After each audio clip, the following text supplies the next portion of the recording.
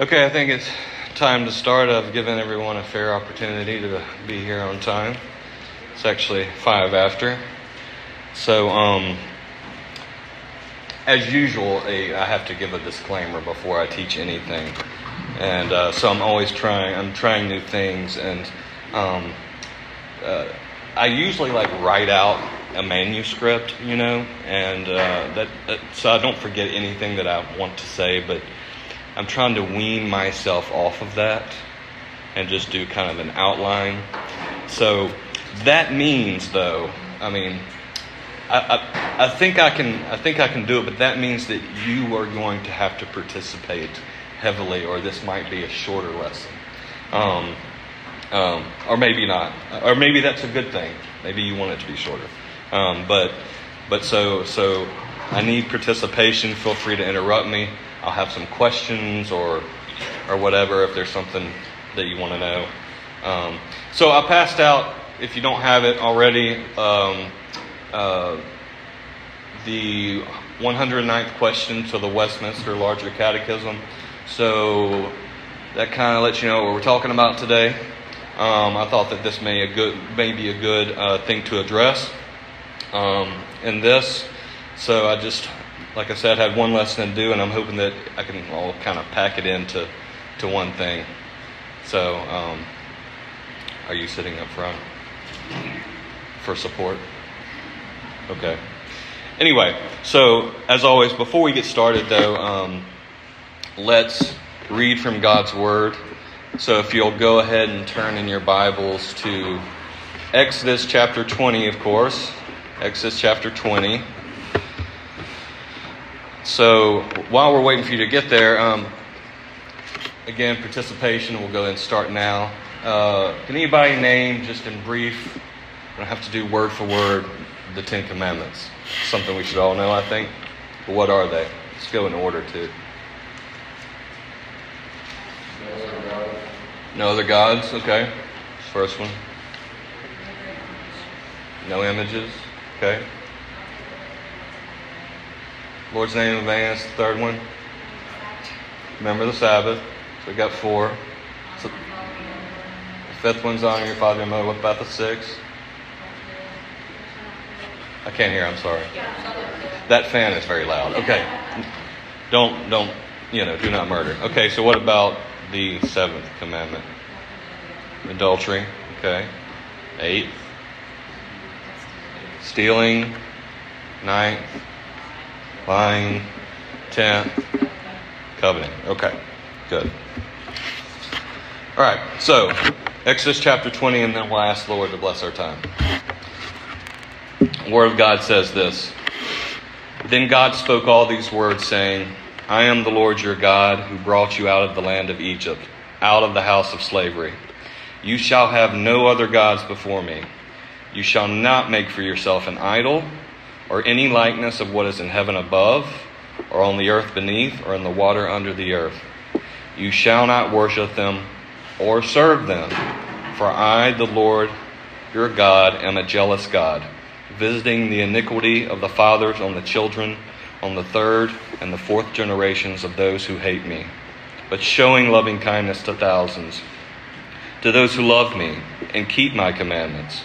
You shall not take the name of the Lord your God in vain, for the Lord will not leave him unpunished who takes his name in vain. Remember the Sabbath to keep it holy. 6 days you shall do your labor and all your work, but on the 7th is the Sabbath to the Lord your God. In it you shall not do any work, you or your son or your daughter, your male or your female servant, or your cattle, or your sojourner who stays with you. For in 6 days the Lord made the heavens and the earth, the sea, and all that is in them, and rested on the 7th day. Therefore the Lord blessed the Sabbath day and made it holy. Let's go to the Lord in prayer.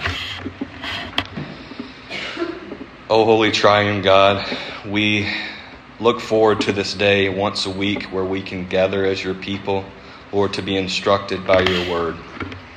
God, as we have just read, we see the abiding validity of the law that you've given to us.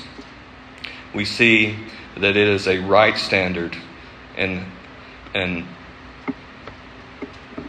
unending standard of moral character for our walk as Christians. And Lord, may we take heed to that. Lord, as we've read these first 4 commandments concerning the first table of the law and what we should do regarding you, God, help us to heed them and to walk in them, that we may grow in grace. Oh Lord God, we know that it is only by the merit of your Son, Christ, that we're able to do this. And in and of themselves, they merit us nothing, but we are only doing what we are commanded to do, because we love you in and of your Son. And Lord God, help it to also instruct us that we are great sinners, that we're able to keep none of these. And Lord, that even on our best days, even our very best prayers, even now, are so full and stained of sin, Lord, it is quite enough to condemn us. Lord, help us to remember these things as we're going through it today. Help us as we explore these implications of especially the second commandment, that we would realize how great a sinners we are. And Lord, that we ought to watch ourselves as we do worship you. And Lord God, I pray and confess, Lord, that these things, that they are too high for us to understand without the sending of your Spirit. Lord, give us that knowledge through your Spirit. Give us that understanding for the edification of your saints as you have promised. Lord God, help us to reflect on these things. Lord, keep me from error. Keep me from teaching falsehood. And Lord, teach me and teach us, Lord, what you mean when you say in your law these things that you have spoken to us. Lord, may we think about them and contemplate them. May they sink deeply into our ears, into our hearts. In your name, amen. Okay, so as you saw, I passed out. I thought 15 would be enough, but I guess not. I didn't expect such a turnout. I gave a handout on it's the Westminster Larger Catechism, question 109, dealing with the second commandment. So that'll help you, kind of give you some idea of what we're talking about today. But before we get started, I hope that we see how, first of all, important the commandments are. Especially as Reformed Christians, we see that it is the standard to which we are to walk and grow in holiness. It is the moral standard by which we know and are commanded to obey God. But specifically here today, we'll focus on the second commandment and some specifics about it. Do Christian bookstores actually still exist? Are they still around? I mean, I don't know if they've closed them all yet, but I don't know has anybody been to one lately in any reasonable period of time in the past, within the last 10 years? Well, I say that because when I was a younger Christian, which wasn't that long ago, I would, naturally want to visit a Christian bookstore. I mean, you could say any bookstore for that matter. I would go and visit, and as you're, I'm sure, looking around and seeing that it's probably one of the most dangerous places that you can actually be.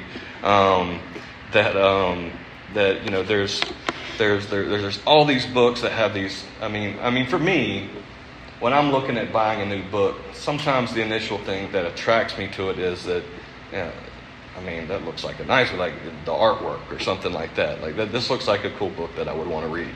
Are the artistic impressions on it, is it hardbound? I mean, personally, I like hardbound books as opposed to paperback. Who doesn't, right? But the point is that I'm observing all these things, and I'll eventually make my way sometimes to the children's section, and you're probably going, why are you in the children's section looking at books? Well, that's kind of another story, but it's not always because I have children. But you'll notice, or at least I noticed, and like I said, this could be a Barnes & Noble or somewhere else, that most of these books have very illustrative paintings, images of one of the persons of the Godhead on it, don't they? Most of the time. And modern evangelical, would you say just generally? I would. I mean, I probably, my wife will testify to this. She's here. I don't know where she went, but she'll testify to this, that I have a habit of buying too many books. So I can testify that it is very difficult sometimes when you're reading a book about the doctrine of God or something like that to find one without an image of Christ or the Holy Spirit or God the Father on it. Wouldn't we agree? I think so. So, in that, as you already heard, and kind of as a segue into where we just read the first table of the law, that is, of course, these abiding commandments that were from the fingers of God with matters directly concerning himself. So that's why we read the first table. Of course, we know the second table, too, deals with our relationship to our neighbor, which arguably, of course, deals with God as well. But you may have, judging by the story I just told and the example I just gave, that, of course, I'd like us to focus on the second commandment, and specifically, as it concerns the making and use of images in religious worship. Now, how do we usually, and be fair here, be honest, how do we usually think of idols and images when we think about that commandment? Because the temptation is for me to go, oh no, I don't have any like carvings of wood or stone or gold and silver in my house. I'm good, right? So what do we usually think of? Dissipation, I'm telling you. Earthly things, heavenly bodies, like images like that. Yeah.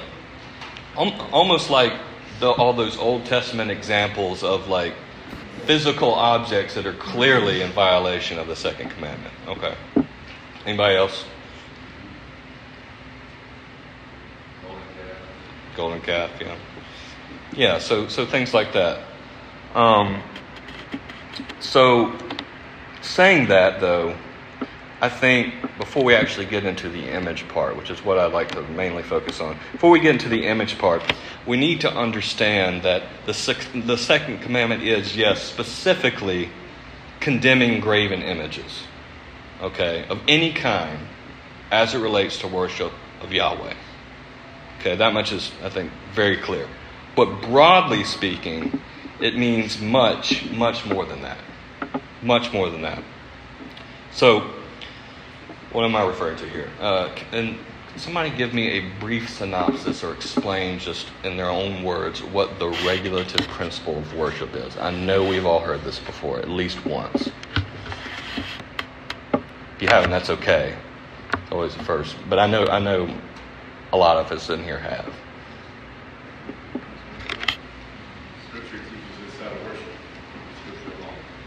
Scripture alone teaches us how to worship. Okay? I need more definitions. I need like a pool of definitions to draw from. We only worship in the manner that Scripture teaches. Right. Yeah. One more. I'll give my definition too, but I mean, come on, Adam. Come on. It's self-defining. Scripture that's regulated. Yeah. Yeah. Sorry, man. I don't want to be that guy. Well, no, that's fine. I asked, so. Yeah, basically, all that's correct. And basically, what the regulative principle would say that comes out of the second commandment would be that regarding worship of God, what is explicitly not revealed in Scripture is forbidden. Okay? So God tells us how He wants us to worship Him very specifically. Okay? Everybody got that? Lana, what's the regulative principle of worship?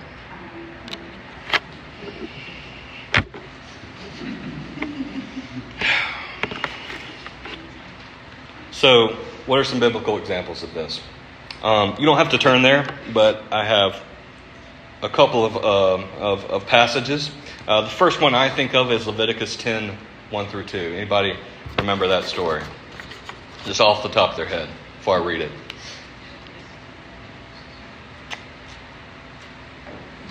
Well, here it is.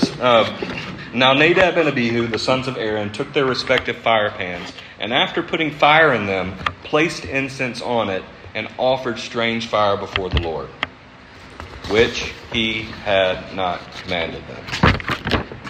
And fire came out from the presence of the Lord and consumed them, and they died before the Lord. We could probably stop at that verse, I think. However, it is of note, and if you read the context of Leviticus after that, it's of note after this incident. Yahweh lays out through Moses in writing the specifics of how he is to be worshipped, doesn't he? He goes right after that into, okay, this is how I want you to worship me. Leviticus is if we've all done yearly Bible readings and made it to Leviticus, we know that it's very hard sometimes to get through Leviticus. But there's a lot of good information in there because it teaches us, at the very least, that God is very specific on how he wants to be worshipped. So he goes into meticulous detail on how the Levites are to offer worship for the people, right? So it's not a coincidence that it comes here. Jeremiah 19, 4 through 5 says this. Because, and Jeremiah is writing of Judah right before they're going into exile into Babylon. But he says this, he goes, because they, Judah, have forsaken me and made this an alien place and have burned sacrifices in it to other gods, the first commandment issue, and that neither they nor their fathers nor the kings of Judah had ever known. And because they have filled this place with the blood of the innocent, and have built the high places of Baal to burn their sons in the fire as burnt offerings to Baal, a thing which I never commanded or spoke of, second commandment, nor did it ever enter my mind. We're starting to see kind of the correlation here. 1 Kings 12:28 says further, so the king consulted. We're talking about the time of Jeroboam. The king consulted and made 2 golden calves, and he said to them, it is too much for you to go up to Jerusalem.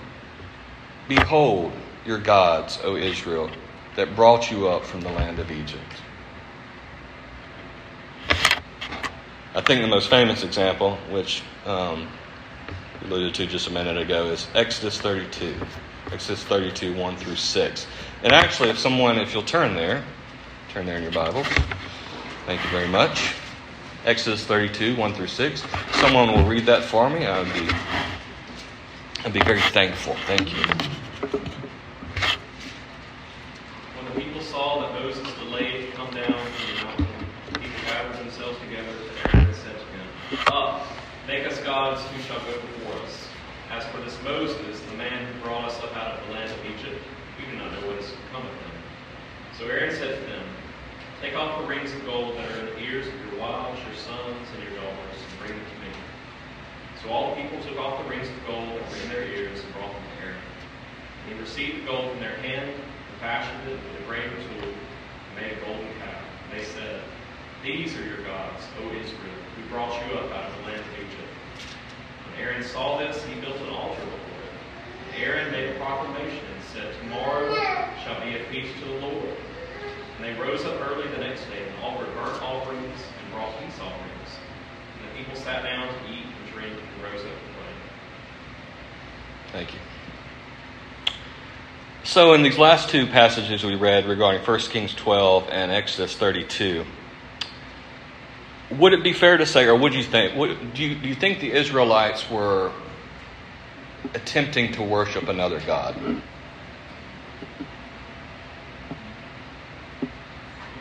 Were they attempting to worship a foreign god? Judging by what you found in the text. I don't think so. No, in fact, what they were doing is trying to worship Yahweh, the one true God, through an image. Do we see that? You see, I don't think the people, especially in Exodus 32 here, I don't think the people and Aaron actually believed that the golden calf was in and of itself the God that delivered them out of Egypt. Okay, I would think, I just don't think that the text says that. I think especially right after they saw the wonders of God and exiting Egypt, that they believed that that golden calf was their God specifically in and of itself, that idol. No, but instead they used the image of a creature, and that's important, the image of a creature to render worship to Yahweh. And if there's one thing I think to remember, if you remember anything I say, it's worship of creature or creator through creature that tends to be the issue here. If that makes any sense. I'm just kind of abbreviating that. But what does our confession of faith say about this? What's our church's stance on this? You know, you may just be saying so far, that's great, that's your opinion. Hopefully the biblical evidence has convinced you, but here's what our confession of faith in our church confesses. So if you read the Second London Baptist Confession, chapter 22, paragraph 1, it says this: the light of nature, and this is on religious worship, a chapter on religious worship. The light of nature shows that there is a God who hath lordship and sovereignty over all, is just, good, and doth good unto all, and is therefore to be feared, loved, praised, called upon, trusted in, and served with all the heart and all the soul and with all the might. Now here's the contrast. But the acceptable way of worshiping the true God is instituted by himself, and so limited by his own revealed will, that he may not be worshipped according to the imagination and devices of men, or the suggestions of Satan, under any visible representations, or any other way not prescribed in the Holy Scriptures. I think that about covers it. I mean, so we are to worship God specifically as he is ordained, right? So, on images. I think this, especially the part on our confession of faith, leads kind of nicely into images specifically. So we get the gist. So the foundation, the purpose of the second commandment is that God is to be worshipped in a specific way revealed in the Holy Scriptures. So we need special revelation. We need the Bible to do that. Right? Okay. So that's the foundation. But specifically about images, and it ties into this. And there's several points I'd like to make. Especially regarding representations of God, or said another way, the persons of the Holy Trinity. And here's something to think about. I think that will greatly help, and I kind of alluded to it a minute ago, that will greatly help and clarify the principle on the forbidding of images. That will help, I think. If these objections haven't already arisen in your minds, then I hope to bring them up here in a little bit. But they'll help you, I think, answer some of those objections. So, and I'm about to get to this. Now, I'm not saying that you might not necessarily have any objections here, but a lot of you may know already that I work in a hospital, right? I work in a Catholic hospital. So Catholics, if you don't know already, sort of being facetious here, but really like their images, their statues, their paintings, their saints. I mean, you can, in the pharmacy alone, I think, at least I'm in the pharmacy, which is like in basically the bomb shelter basement portion of the hospital where no one can find us and we're locked away and forgotten. You would think, well, I can escape some of that there. No. There are at least 3 crucifixes sitting in that pharmacy right now. Yes. It is inescapable. So, if you're walking through the hall of the St. Dominic Hospital, you will find plenty of representations of one or more of the persons of the Trinity, or other adoration given to saints and angels or whatever else. In fact, they recently melted down, well, it was a couple of years ago. They recently melted down, they asked for donations of people's plaques for like awards they've received over the years. And they melted it down, like these bronze plaques, and melted them down into an image of one of the founding sisters of the hospital. I'm like, I can't help but think in my mind, what a waste. But, and I'm not trying to like be ugly about it. I'm just saying, like, we should be very cautious because as human beings, we naturally want something that visually represents what we worship. And that's part of the point here. It's part of the point. I think, and I'm paraphrasing, John Calvin said it, the human heart is the factory of idols, right? It is. We fashion idols in our minds all the time, and that often spills out into physical images. But anyway, I digress. The principle I was talking about that will help us to answer objections like that, though, and to deal with stuff like that, is this. God does not and will not accept worship mediated through any created thing. Okay? So that should help us think. What I don't mean is that the person preaching the Word of God from the pulpit is because a creature is somehow that's being mediated. No, that's not what I mean. I mean physical objects, images, things made in the mind that give us images of God, if that makes sense. Let me say this in an even stronger way, or perhaps another way. An image made for the sake of religion is a violation of the second commandment and therefore idolatrous and sinful. So think about that, okay? I think that we're guilty of this quite often, more than we think we are. Now, before we actually hit some of those objections that I was talking about, I do want to go to Scripture again to further drive the point home. And this time, let's explicitly try to think as we read this of what these verses might have to do with images of God. So this time, if you'll turn to Deuteronomy 4. Deuteronomy 4. And if someone will read for me verses 10 through 19. 10 through 19. I think that'll capture most of what we want to say.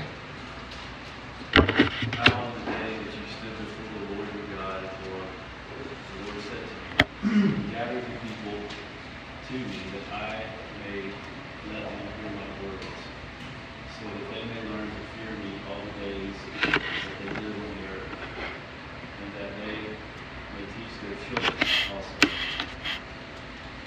And you came here and stood at the foot of the mountain, while the mountain burned with fire to the burning judgment, wrapped in darkness, cloud, and wind. And what verse? To verse 19, I know it's a lot. Then the Lord spoke to you out of the midst of the fire, and you heard the sound of waves, but saw no form. There was only a voice. He declared to you his covenant, and he commanded you to perform, that is, his new commandments. He wrote them on 2 tablets of stone, and the Lord commanded me at that time to teach you the statutes and rules that you might do them in the land that you are going over to possess. Therefore, watch yourselves very carefully, since you saw no form on that day that the Lord spoke to your Lord out of the midst of the fire. Beware lest you act corruptly by making a carved image for yourselves in the form of any figure, the likeness of male or female, the likeness of any animal that is on the earth, the likeness of any winged bird that flies in the air, the likeness of anything that creeps on the ground, the likeness of any fish that is in the water under the earth.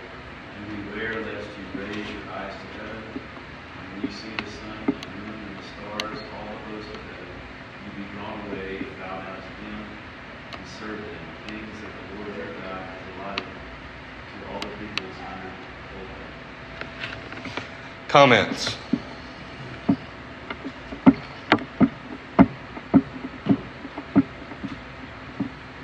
I've got some time. I can wait.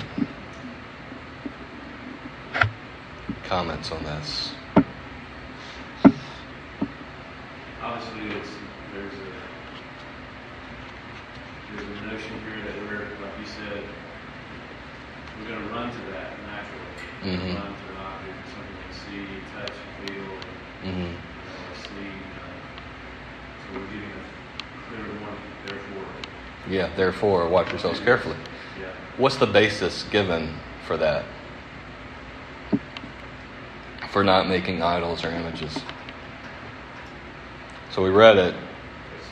You kind of form on a mountain. Yeah, you heard a voice. You heard words. But you didn't see any form. You didn't see God. If anything, at the very minimum, I mean, this verse is packed with a lot, but these verses are packed with a lot. But if anything, how can you represent that with an image what you haven't even seen? Especially the essence of God itself, which is infinite. So what is this then? But an exposition of the second commandment, right? That's what this is, an elaboration on it. Especially as it concerns images. God demands pure worship only as such as He's commanded in His Word, obviously. And what's more, on the basis that, again, as this passage suggests, that the creature or idols could never hope to bridge the gap to Creator at all. Okay, like end of story, full stop sort of thing.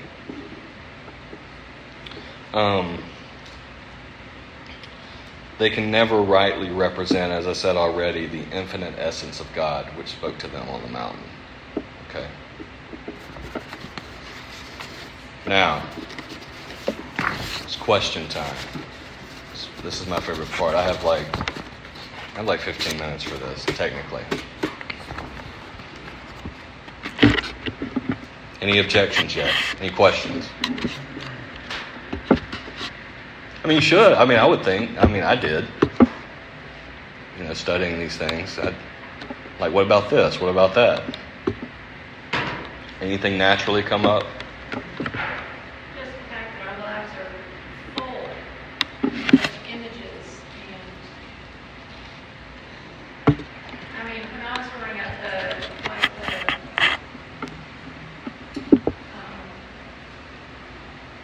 Miss USA pageants and just things like that, sports figures, anything like that.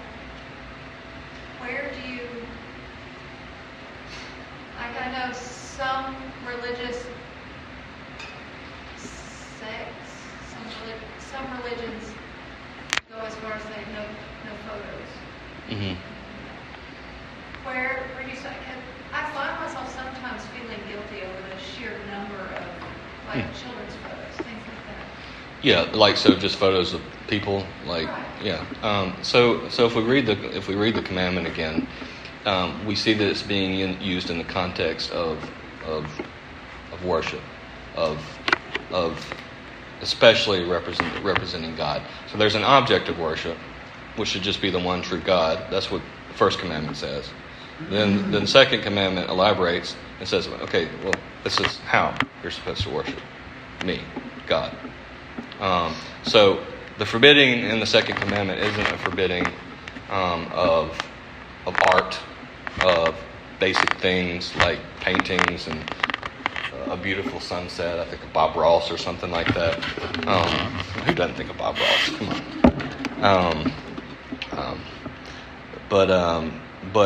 But those images that would mean to direct our affections toward God. I mean, the image that comes to my mind is the Last Supper. Mm-hmm. Yeah, I would say that's an A. Yeah. I was just going to ask, would you say something like that is strictly forbidden because it's an image of Christ, or because of some high worship? That's a good question, and that's part of one of the objections I was going to ask. What's up? Thomas Watson in his classic The Ten Commandments kind of addresses it, but it doesn't, because obviously it was written 400 years ago almost. But he says that it's absurd to try to think that we can capture the essence of God when obviously nobody's ever seen God. Yeah. And it's irrational to try to think that we should make an image of God when God is all around us. How can you capture a single image of an infinite all around us God? Yeah, But that's... at the same time, he says things like the capturing or the beauty in nature of God. You know, should we not worship that in a sense to say, God, thank you, God, for this beautiful sunrise and this beautiful sunset? Right. There's nothing wrong with that. And recognizing God's handiwork in that. Yeah. Because we're not worshiping that specific sunrise or that as an object, but recognizing God at work in it. If that makes sense. Yeah, like I said, it has to do with what's the thing signified by the image. Are you worshiping the object or God? Yeah, I mean, though the sun signifies, looking at a beautiful sunset, signifies the handiwork of God, but it doesn't signify God himself. That's kind of part of the argument. And those are, like, you could get really, yeah. I was just going to mention one thing I thought about. So, and this may be a simple answer, but obviously God the Father has not revealed himself physically, but Jesus said himself, "You see me, you see the Father." So how does that kind of tie into? I'm gonna get to that. So the first objection that I wrote down, and all these are good, like you were saying, exactly the objections that come into my mind too. It's like, well, yeah, okay, Richard, but the second commandment essentially says, and many will interpret it this way, and I could see how they would, says that as long as one does not worship such an image, right? As long as we don't worship it, then we're good. Then it's okay to have them, right? Well, if you want to, you can look at Exodus 24 again, chapter 20, verse 4 with me again. And this is what it says. And it goes into verse 5 too. It says, "You shall not make for yourself an idol or any likeness of what is in heaven above or on the earth or beneath or under the water." It says to not even make them. Okay? So that's the first thing. So don't even make them. And then in verse 5 it says, "You shall not worship them or serve them." Okay, and so a lot of people will read these verses together, like one must go with the other. And agreed, they are inextricably tied together. They are. But the point of it is that we're not to even make them. Because invariably, as we see, I think we could give countless examples in Scripture. Think of the brazen serpent in Numbers. It was eventually worshipped. I mean, that was made not as originally to represent God. It was to heal the people. But the point is that, and I kind of alluded to this earlier, is that our hearts are incapable of making something for the likeness of word, or like in the likeness of God, without ultimately coming to some sort of adoration of it. Even if small. Even if we say that, well, I'm like I have and this is what Roman Catholics will say, well, I'm not worshiping it. Like we just want to have it as a reminder or something like that. So, and my answer to that is simply, well, what are you making it for then? Like, I get what the argument is being said, but the commandment is clearly forbidding making them as well, not just worshiping them. Okay, does that make sense? Do I see that? Okay. If you look at the different things that the Catholics have done, they do have things that started out as maybe just their elevation. Right.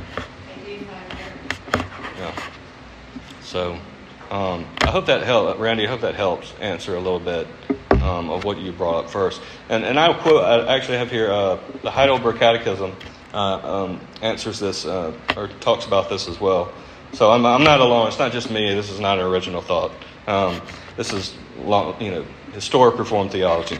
Question 97 asks this. It says, "Are images then not to be at all made?" The answer is this: God neither can nor may be represented by any means.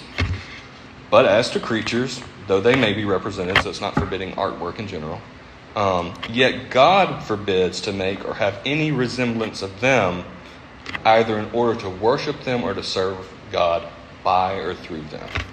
Okay. Make sense? Like I said. Okay. All right. So the next objection I had was, well, okay, again, Richard, well, what about Jesus? He was incarnate. He was a man. All right. This is probably the most common objection that I hear.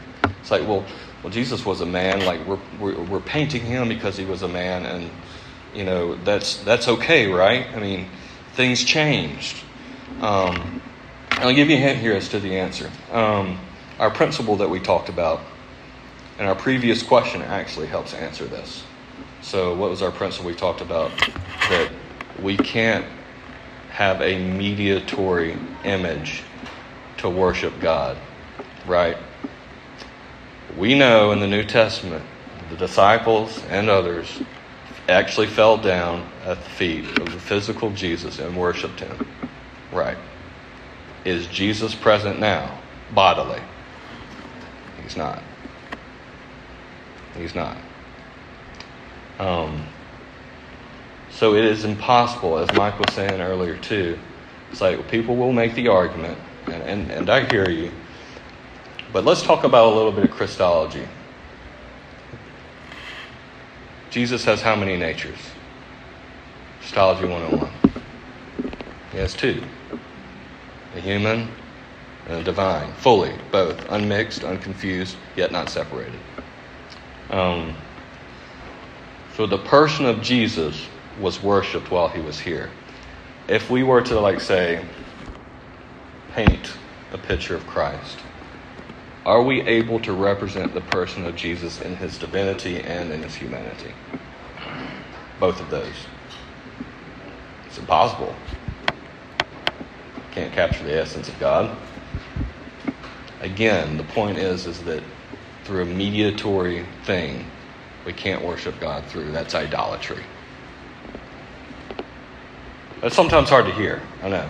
It's like, man, but there's all these great paintings like Michelangelo and, the Sistine Chapel and things like that. Beautiful. Yeah, as beautiful as they are, it's still what it is. So anyway, well, here's the last objection I want to address. And I'm approaching the end of my time, I think.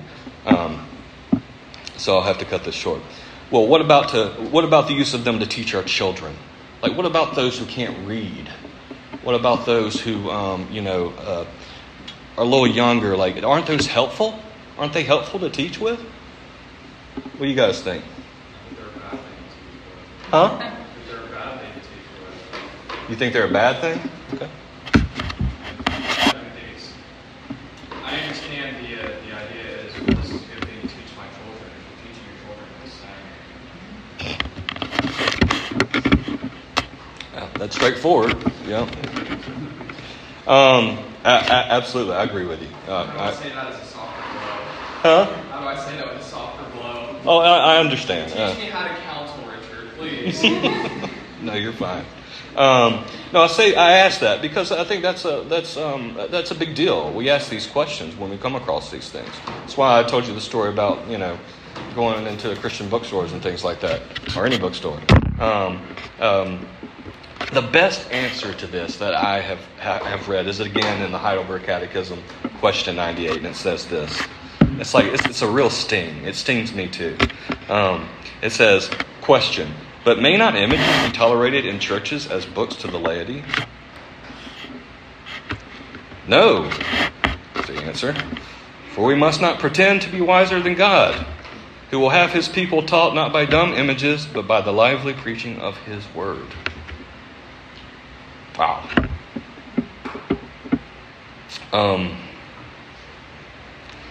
I'll just end with this. I had some more, but I'm glad it went a little further than I thought. Anyway, I'll end with this. I hope the practical implications of this that you gain is that we should be careful, especially when this isn't just me up here or anybody else, hopefully, shaking my finger at you and telling you that, that you're sinning. No, it's supposed to direct us to true worship of God, especially as we come here and we're about to go into service and offer worship to God, and we want that worship to be acceptable to him as commanded. That's what we ultimately are going for. That's why the second commandment is here for us Christians. And that's why it stands. So, bringing it full circle, that's what the heart of the commandment is about. To say the underlying theme in all of this, it's just past where we stopped at Deuteronomy 4. So 3 and 24. Take care, Moses says to him, take care lest you forget the covenant of the Lord your God, which he made with you, and make a carved image in the form of anything that the Lord your God has forbidden you. For the Lord your God is a consuming fire and jealous God. Yeah. He will not share his glory. Yep, that's what it's all about. There's lots of New Testament verses I wanted to go into, but maybe another time. So anyway, who would like to pray for us? Go ahead. Heavenly Father, we thank you for today. We thank you for this study on your commandment. It was a great thing to remember the basics of what we're supposed to do every single day as we walk through your word. We ask now that you prepare our hearts as we support and worship you. We ask all in your Son's name. Amen. Oh, and I gave you that handout, that piece of paper to the Westminster Larger Catechism, and I want you to read it because if anything else, if it doesn't cut you to the heart and make you feel like you're super sinful, and that we should always remember the grace that God has given us, and that we worship Him and our worship is acceptable because of Christ, that's what that's for. So just read that, and I just hope it's encouraging. Like, I hope it makes you deprived. It's not to depress you. It's like, I try. That's why they make talking markers. Right? That's why God